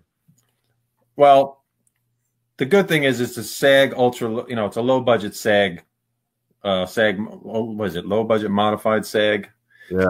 Is it still Ultra? They change it every once in a while. Yeah, while. they change it all the time. And they changed the rates, but thank God the rate was low. So they were able to hire me and a couple other, Eileen Dietz, who's in the movie, and a couple other, I think we had maybe 4 or 5 SAG actors. So that wasn't that expensive. And we kept the schedule really tight, and a lot of people were local. So we kept the costs down there. And like I said, we got a lot of donations and from people and everybody doing favors. But as far as the look of the movie, I mean, the way we shot it was obviously in November and April were the 2 times we shot it. So the look of the woods, the lighting was key. Sure. Where everything was lit makes that movie, and the fog machines that we used by hand and with machines. I mean, we were doing everything. At one point, we had one of our crew hooked up a tractor that he had and put mocked up a fog machine into the tractor and was running it. He just froze. He did freeze. Ruh-roh. Let's see if we... Is just, to me, Michael James Romeo, this was his first movie that he composed, and he knocked it out of the park. But, we tried to make it simple, a simple thing, and the locations were key too, and the set dressing. When you see old Merle at the convenience store, well, I mean, that was the set we found, and we just added our pieces to it. And same with the diner in Atlantic City and the houses. A lot of these things our team searched out and found, and pretty much, dressed them up. The gates to the 100 Acres of Hell. Also, type. That's that. Yeah, buddy. But the gates to 100 Acres of Hell, we made that. We made mocked all that up. Well, and see, that's the collaborative thing you're talking about. But just so you know, you froze up there for a minute. Okay. I think that might have been on my end, but you froze up somewhere between the tractor and the composer. Oh, yeah. So my guy was running the tractor for the smoke machine just so we could get that circular smoke around the scene. So we couldn't do it by pushing the smoke machine. And poor Jason Kerner almost died trying to do that damn smoke machine. But and he's the executive producer. Busting his balls, doing all this stuff. And Ed McKeever, he's behind him doing this. And I mean, like I said, those guys were, humping as much as anybody else, if not the most. And then I had said that the lighting is key in that whole movie. The lighting really makes the movie. The set locations make the movie. The music by Michael James Romeo was his first time doing a score of a horror movie. That's awesome. And I thought he killed it. I really did. I thought it made the whole movie. I think all the pieces are there. The whole thing comes together beautifully.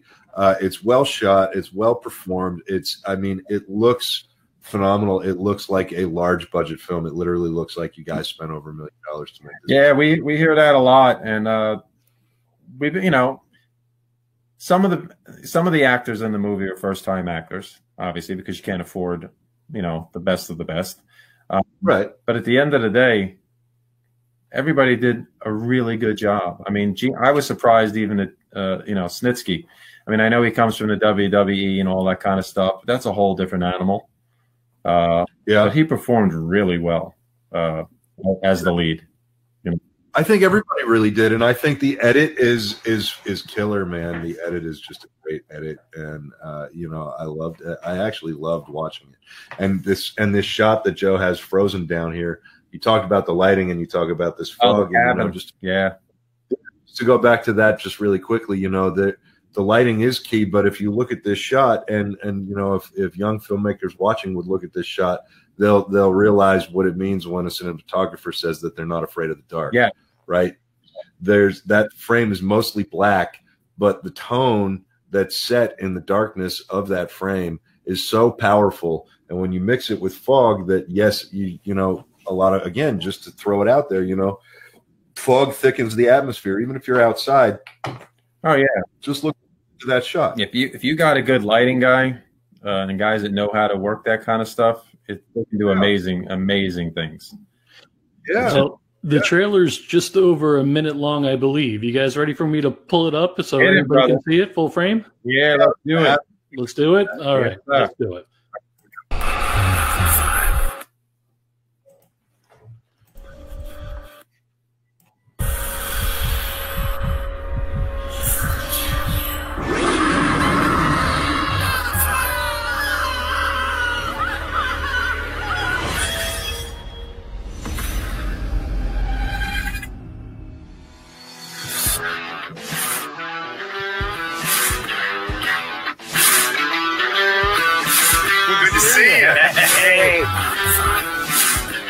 going to a game. I did some research.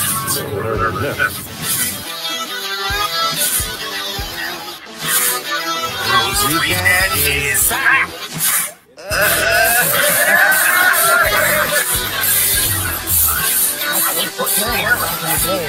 But we are here this weekend to you.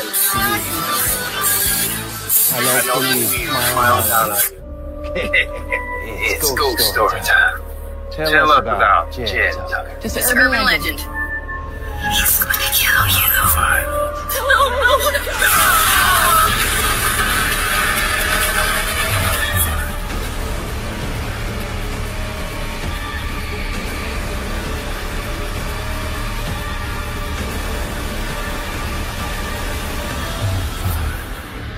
He's gonna hunt you down and kill you. Hunt you like an animal.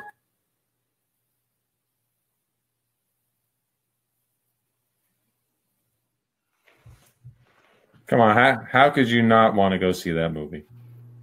Right? I want to go watch it again right now. I mean, come on. I mean, I'll tell you what, the scene, the end, the epic battle at the end.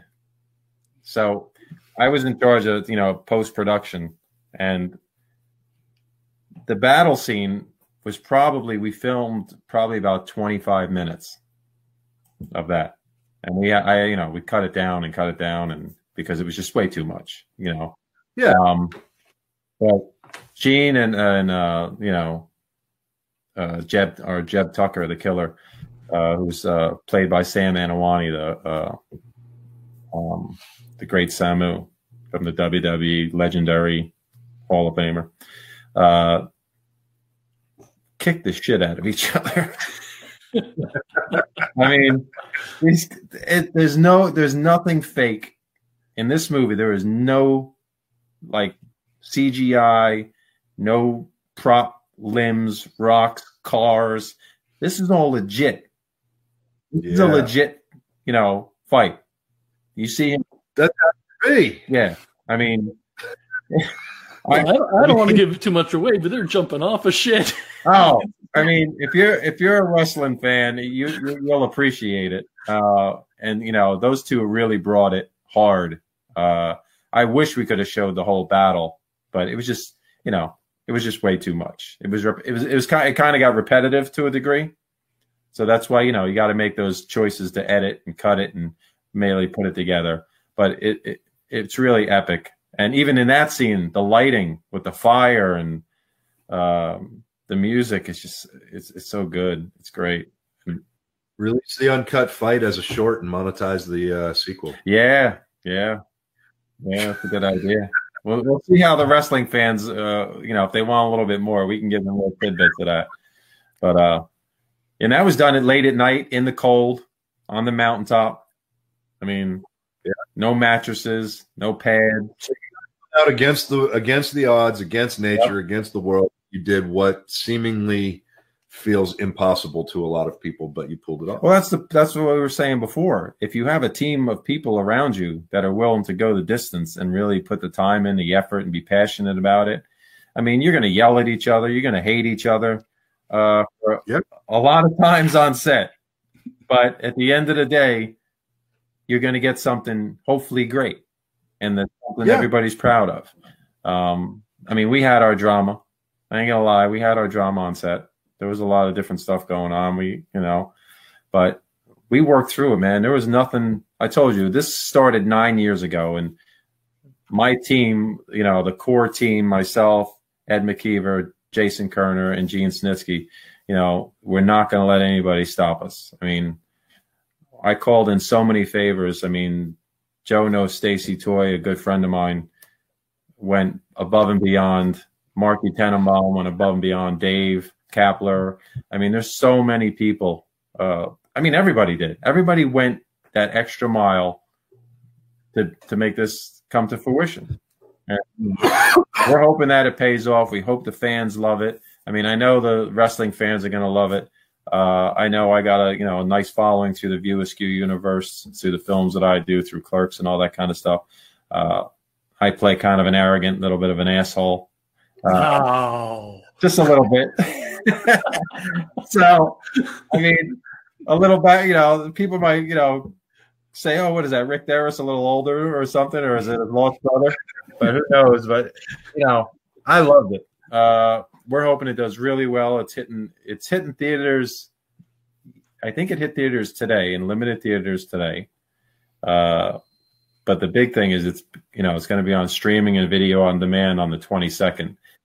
And we got a lot of the big ones. We got Amazon, we got Comcast, DirecTV, Dish, Google, Xbox, Sony. I mean, we're very happy for where it's going. Indican Pictures is putting it on a lot of platforms. So, and it's in the perfect time for Halloween. It's good.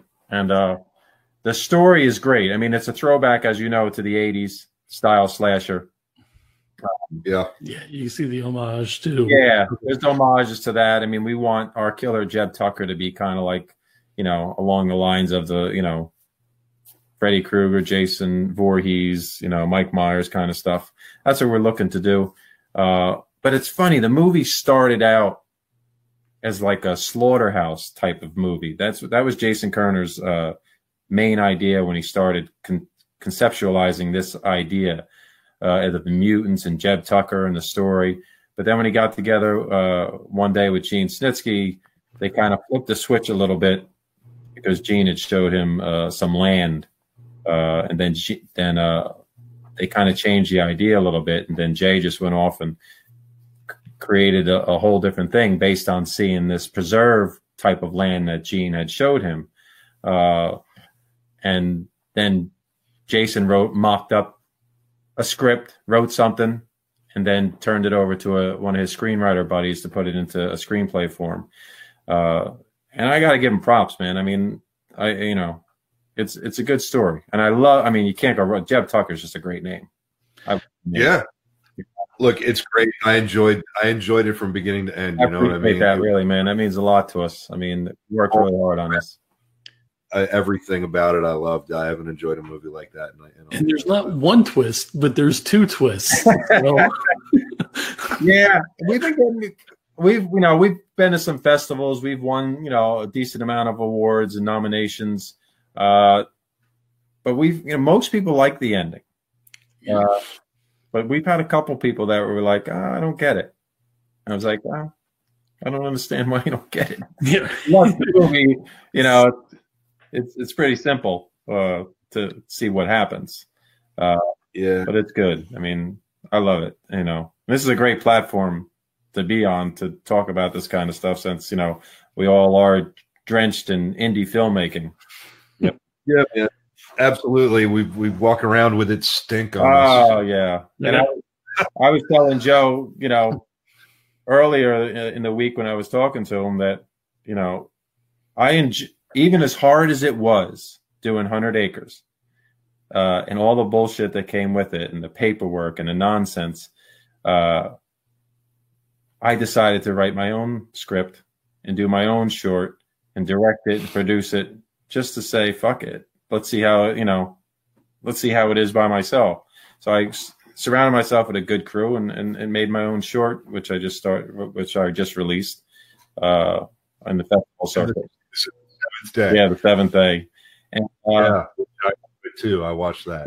I got to tell you, I had a moment, just one moment, where I was like, "What the fuck is this guy making?" To like find you and punch you in the teeth, and then I was okay, good. Well, Ernie and I spoke about it last night. I was like, I grew up Roman Catholic, and yeah, right. So let's talk about this. You sure? Yeah, I'll do it. So what made you take this approach? I obviously don't want to give anything away here. Joe's playing the trailer? Yeah.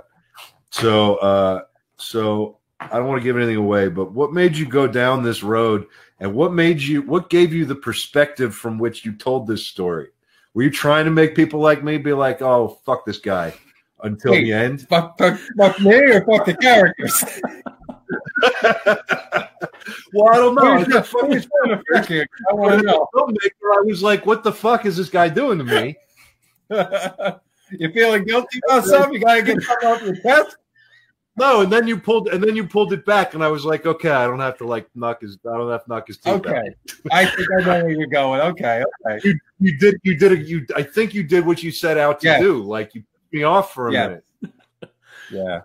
What made you want to take that point of view with subject matter like this? Well, at the end of the day, it's a thinking piece. I don't want to say it's an artsy film, but it's there to make people think and have a conversation. That's the end game with this. All right. The concept kind of organically happened in a strange way. So Jason Kerner and myself were driving in my work van because he would help me out. He was working for me for a little while he was in between jobs. Because, I was a carpenter. We pay well. So yeah, me and him always wanted to do a short. And we wanted to do a horror. And then we decided, maybe we should do a comedy. And then he came up with the idea of let's do 3 guys walk into a bar. I was like, what? And he goes, yeah, we could do a comedy, 3 guys walk into a bar. We could do something like that. And I was like, you know what? That's really cool because nobody's really done that. And there's 1,000 ways that joke has been told. Right? So he said that, and as he's talking about it and I'm talking about it, I just stopped because we were in traffic. And I was like, holy shit, dude, I got an idea. He goes, what? And now let me revert back. I had just gotten back from Florida shooting a movie with Kevin called Kilroy is Here. Or Kilroy is here or Kilroy was here. Anyway, Kilroy was here. A horror anthology. Now I went down there and he had me play 2 roles. I played a priest, like a Baptist type pulpit priest, and then I played a pedophile priest. The pedophile priest is a real scumbag in this, and he gets what he deserves, like they should. Right. Yeah. So when that was in my head. Okay. And then when Jason said 3 guys walk into a bar, I quickly diverted to 3 pedophile priests walk into a bar. And he looked at me and he goes, we can't do that. You nuts? I was like, well, wait. He's like, I said, well, we can't do it as a comedy because that's a really touchy subject. Right. I said, but let me think on it and I'll get back to you. About 3-4 months later, I had a script. Now, I talked to a couple friends of mine. One's a very world-renowned psychotherapist. He teaches at Columbia all over around the world and stuff to people about human feelings and things like that. I let him read it first. And he goes, I like it. Okay. Really? He goes, yeah, I like it. But you need to just tweak this, and that a little bit. So I tweaked it. Then the next test is to have my mother read it. Oh, God. Now, my mother is a full-blown Catholic. Still goes to church. Loves the church. I begged her to go see the movie Spotlight with me, but she wouldn't because she was in denial. So I said, Ma, you got to read this script. She goes, what's it about? I was like, just read it, please. I want your opinion. Because she reads every 2 days, she'll read a book. She finishes a book in a day and a half. My mother's like nuts. Yeah, that was my mom. Yeah, too. they're crazy. So I really value her opinion, plus being a Catholic. And she's my mother. So I kind of got to give her a blessing. Exactly. So she read it, and she's like, what is wrong with you? She's like, why are you doing this? And I said, why, Ma? This is true. She's like, this is there's good priests out there, Ernie. There's good priests out there. I said, yeah, there is. So based on that, she didn't understand it, but she liked it. But what she did make me do, she said to me, when she made that comment about there are good priests out there, she's like, you have to represent the good priest. And I was like, I will, Ma. That's, as you saw in the short, the bartender, Gabe, talks about good priests and what they are and what they mean to children and the society. So that little, dialogue that he says is for my mom. But it actually made a lot of sense and really fit in really nice to that for that.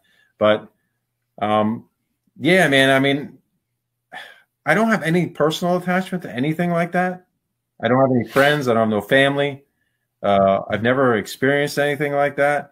It's just that going to Catholic school, being an altar boy, and just seeing the shit that happens and what's been going on and really what's not being done in that, you know, pedophile, sexual abuse on children. And it's not just children. You know, mine is basically around children, but it's a lot broader than that. I just touch on a lot of different things and poke people and let them understand this is what's going on. And the ending is to let the audience kind of think about it. Yeah. It's kind of an open ending in a way where it's kind of, you're not sure what happens, but that's where I let my audience make that decision. Well, I don't think it's going to be a very open ending to most people who, you know, I assume what I assume. Yeah. What I believe to be exactly what happened. Exactly. And like I want you, the audience, to make the decision. Yeah. You know, so it's kind of, you know, for my first time, you know, obviously I'm very critical of myself, but I think it turned out pretty good. It did. It turned out great. You know, for my first time at it, and you know, obviously I let Kevin watch it, and he gave me some really good pointers. It originally was 20 minutes, but then he gave me some pointers, and I cut it down to 16, which made it a lot better. So I give him props for giving me a little bit of advice on that. But at the end of the day, again, you got to go back to the crew, the friends that I surrounded myself with to do that short, which we shot in 2 days. Yes, we shot it in 2 days. How big was your crew? Including the actors, 10. Wow. That's about it. That's great. That's pretty great. Yeah. 2 shoot, 10 people. Yeah. I mean, your story. 2 days. That's really cool. It's great, man. Like, and I'm telling you, I went back and watched it again because I wanted to go back and watch it knowing I wasn't going to be pissed off with you. Well, I'm so glad I got that reaction out of you, man. That's great. That's great. You know, it's a hot button nowadays. Well, you know, it is. But you know what's funny?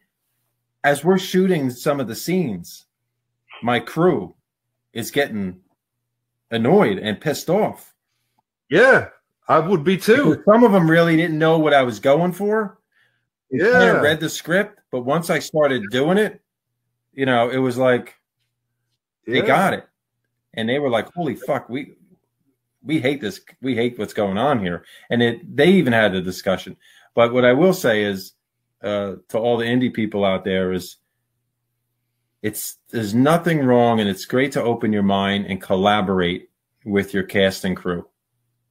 That's right. You got to take in what they're giving you. You can't dismiss everything, and because some of the stuff that they told me made a huge impact on my decisions on how I shot things or what direction that I was going to go in. So I give them all the props in the world, and they stuck it out too, man. 14-hour days in a bar that had no AC. And it was great. I mean, I can't ask for any better. I mean, again, I had my buddy Jason Kerner on there. He was on there helping out. My good friend Chris Vaughn was on there. Mark Frado, who shot it and edited it and did the sound. And I brought my buddy Mike Romeo back in from 100 Acres to do the soundtrack. They all knocked it out of the park, and I kept my budget pretty damn low. I mean, really, and it's all SAG. It's all legit. Yeah, it's all legit. Yeah. You know? I'm not going to ask your budget. If you want to tell us, that'd be great. No, but, you know, listen. Again, you got good people around you, friends. You call in a few favors. Even with the SAG, I got it done for under $4,000. Yeah. Wow. It's crazy what you can do if you actually produce the hell out of your film. Yes, and it's smart which I learned from Kevin, to keep your stuff tight. I filmed most of the movie in one place. Yeah. Which saves you tons of money. Yeah. You don't have to worry about it. You're isolated. You don't have too many variables to deal with. It saves tons of money. As long as you did a great job, man. You really did appreciate that. Yeah, and the name of the bar. Another Oh, you like example that? of just The name of the bar was.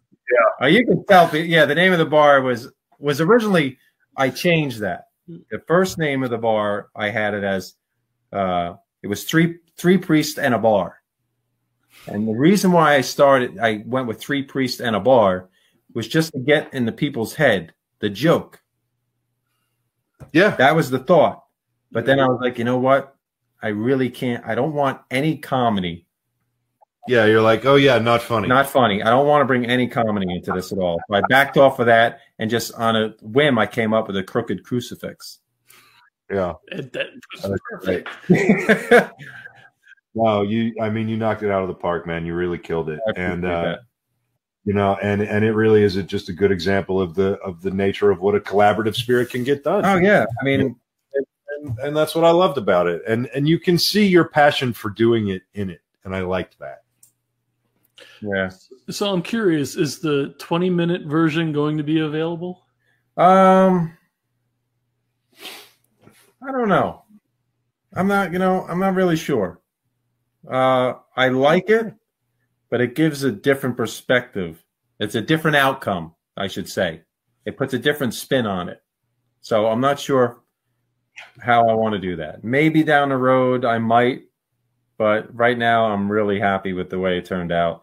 And with the little special feature I put at the ending credits, I think that's a great way to end it. Absolutely. Awesome. Absolutely. Yeah, I mean, I think it's good.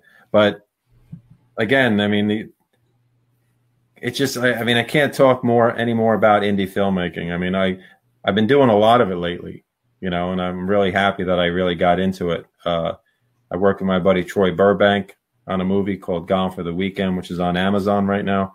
Yes. It's a full-blown comedy. It's funny as shit. But again, we didn't spend a lot of money.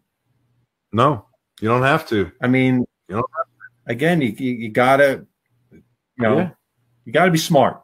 That's it. You just gotta be smart and creative. If you're smart and creative, you can do anything, man. There's nothing holding you back. Really is. Well, listen, Ernie, I hope that you'll join us in our community and help offer your advice. I definitely will. This is a great platform. Thanks, man. Yeah. Thank you. There's only like 6 people in the group now, but hopefully that'll grow with each episode and all that This stuff. is only episode 2. No, I was stoked to come on here. I mean, this is nice. This is good. It's been a pleasure talking to you, and it's been a great night talking to everybody. So, great panel tonight, man. It was good stuff.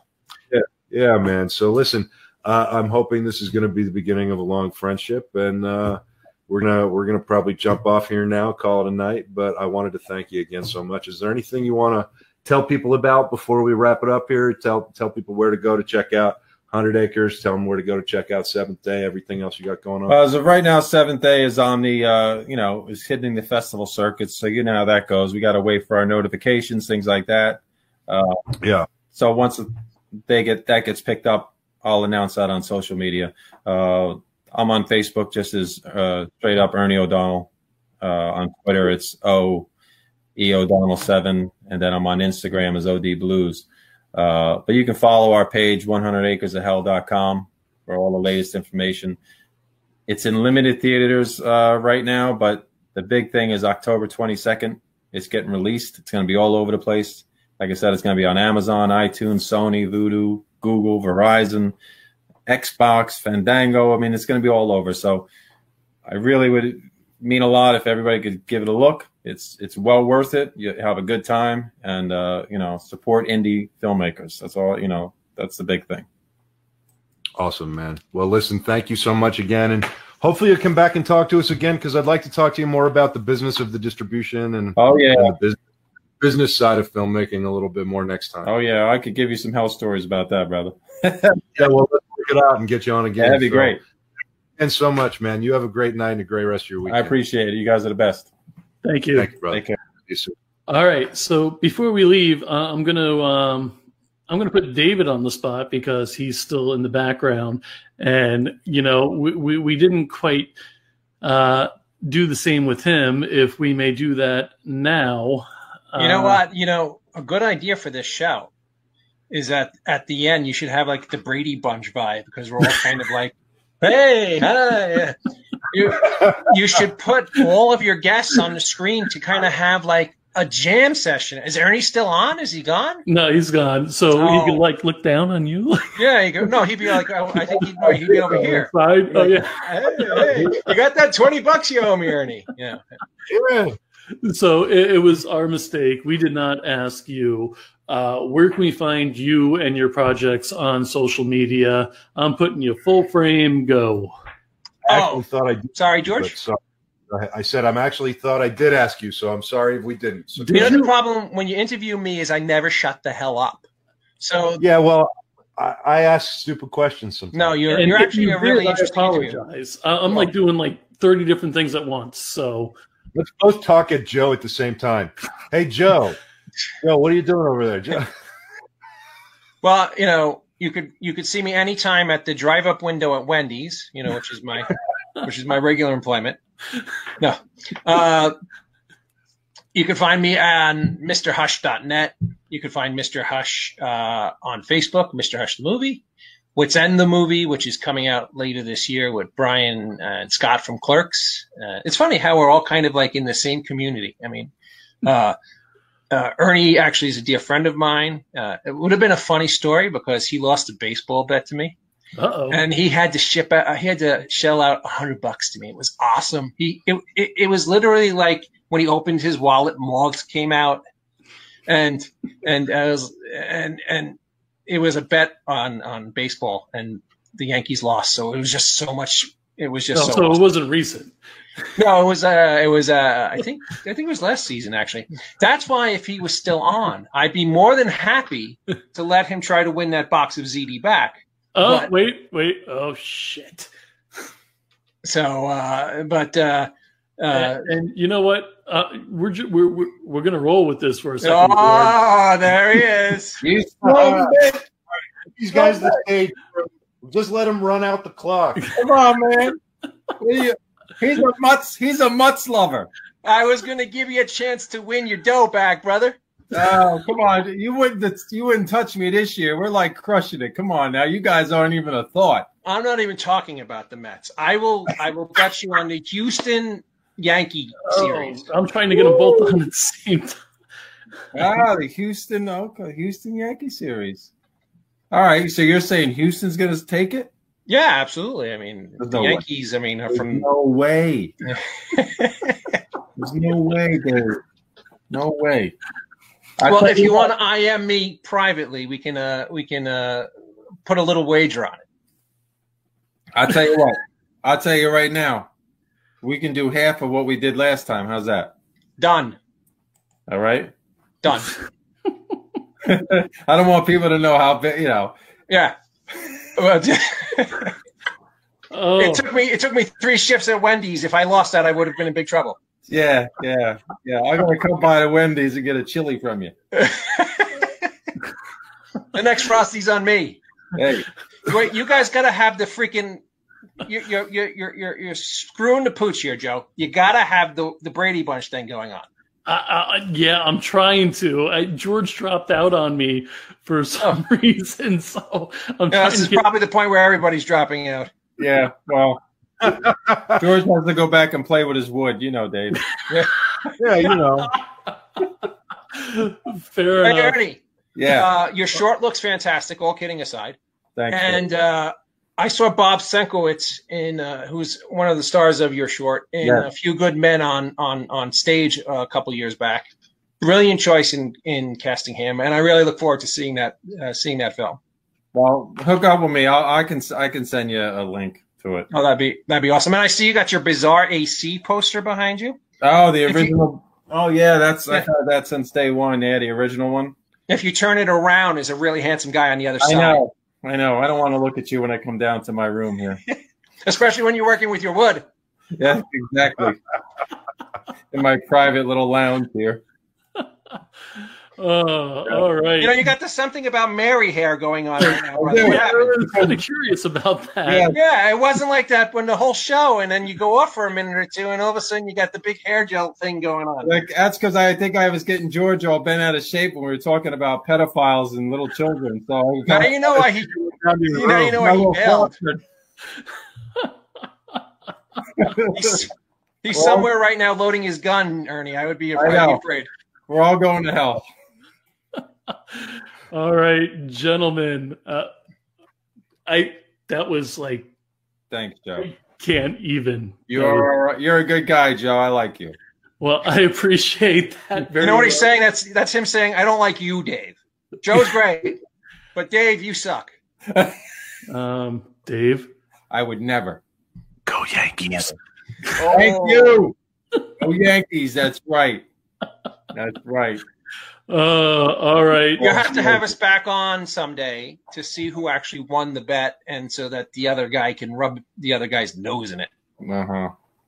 That would be spectacular. Gentlemen, I am going to call it a night. I appreciate both of you being on again. Also, James King and George is back. Hey, we could have that Brady Bunch moment. He's like the Ann B. Davis. No, he's not there. His complexion. I think. Oh, there he is. He went to we go lose Joe now. I've been sitting here watching you guys. So you haven't heard me either? No, you were MIA. My daughter's dog is barking all the shit. I was not MIA. I was sitting right here. There's our Brady Bunch moment. See? Right in front of my Rise poster and my... Hello, Dave. Hello, George. All right, I'm going the wrong way. George. Wait. Hey! Oh, it's this way. It's opposite, yes. You got to look down, Joe. There was up. So you go. Oh. You know, I always thought that was weird that they do that. Like they did that little like head nod to each other. I mean, they're family. Like, do they not know each other? You know. All of a sudden, Ernie's like showing us all the stuff when he goes down to his room.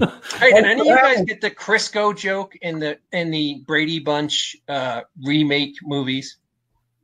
I haven't seen it in 20 years. It was the lady who played Alice in the Brady Bunch remake movies hands the father. I think it was Gary Cole who played Mike Brady in the remakes. A thing of Crisco, and says, "I know you use this." And in real life, Robert Reed. Well, I'm not. If you guys don't know, I'm just going to leave it alone. No. I get where you're going with it. So the indie film industry, for those up-and-coming filmmakers who want to know what Crisco is really used for, that's right. It's a Trek lubricant for the kids. That's exactly what I was thinking. Yeah, that's absolutely. So we can all agree. That's right. Actually, we could use it. We could use it to polish Joe's head. I beg your pardon. He's got the we got the slick back going there. Here's some Crisco and you call that the Pat Riley look? Yes, he's the Pat Riley of Indie Brigade. Yep. And I'm not throwing any stones. I have like a 1980s mullet, so what the hell do I know? You're not rocking a mullet back there. No. He wishes a little bit rocking a mullet. Wishes. But Ernie did have the something about Mary thing. Oh, I did. I told you that's George's fault. What's that? Oh, my hair. Dude, you have the Stan Laurel look going on. It's very, very, very hip. Thanks. Oh, not me. That's all right. Who needs vanity? We're filmmakers. There you go. That's right. That's why we're usually behind the camera. Look at us. Yeah, I don't do this shit for the glamour of it. No. I do this shit because the voices in my head won't shut up. Well, you guys already friggin' crushed my dreams, knowing that if I go into an indie film, I'm not going to have a trailer. I'm not going to be catered to. No, Joe, you will. Absolutely. Yeah. You will. We'll take care of you. If you are going to my films, summary of Indie Brigade. And that's why we do this. Thank you so much for coming on tonight, guys. It was great seeing all you guys. Ernie, great luck with your film. It looks awesome, pal. Thanks, buddy. I look Yeah. forward to seeing yours. Absolutely. Best of luck to everybody, and we'll be in touch. We're going to have to do it again sometime, guy. See ya. Thanks, guys.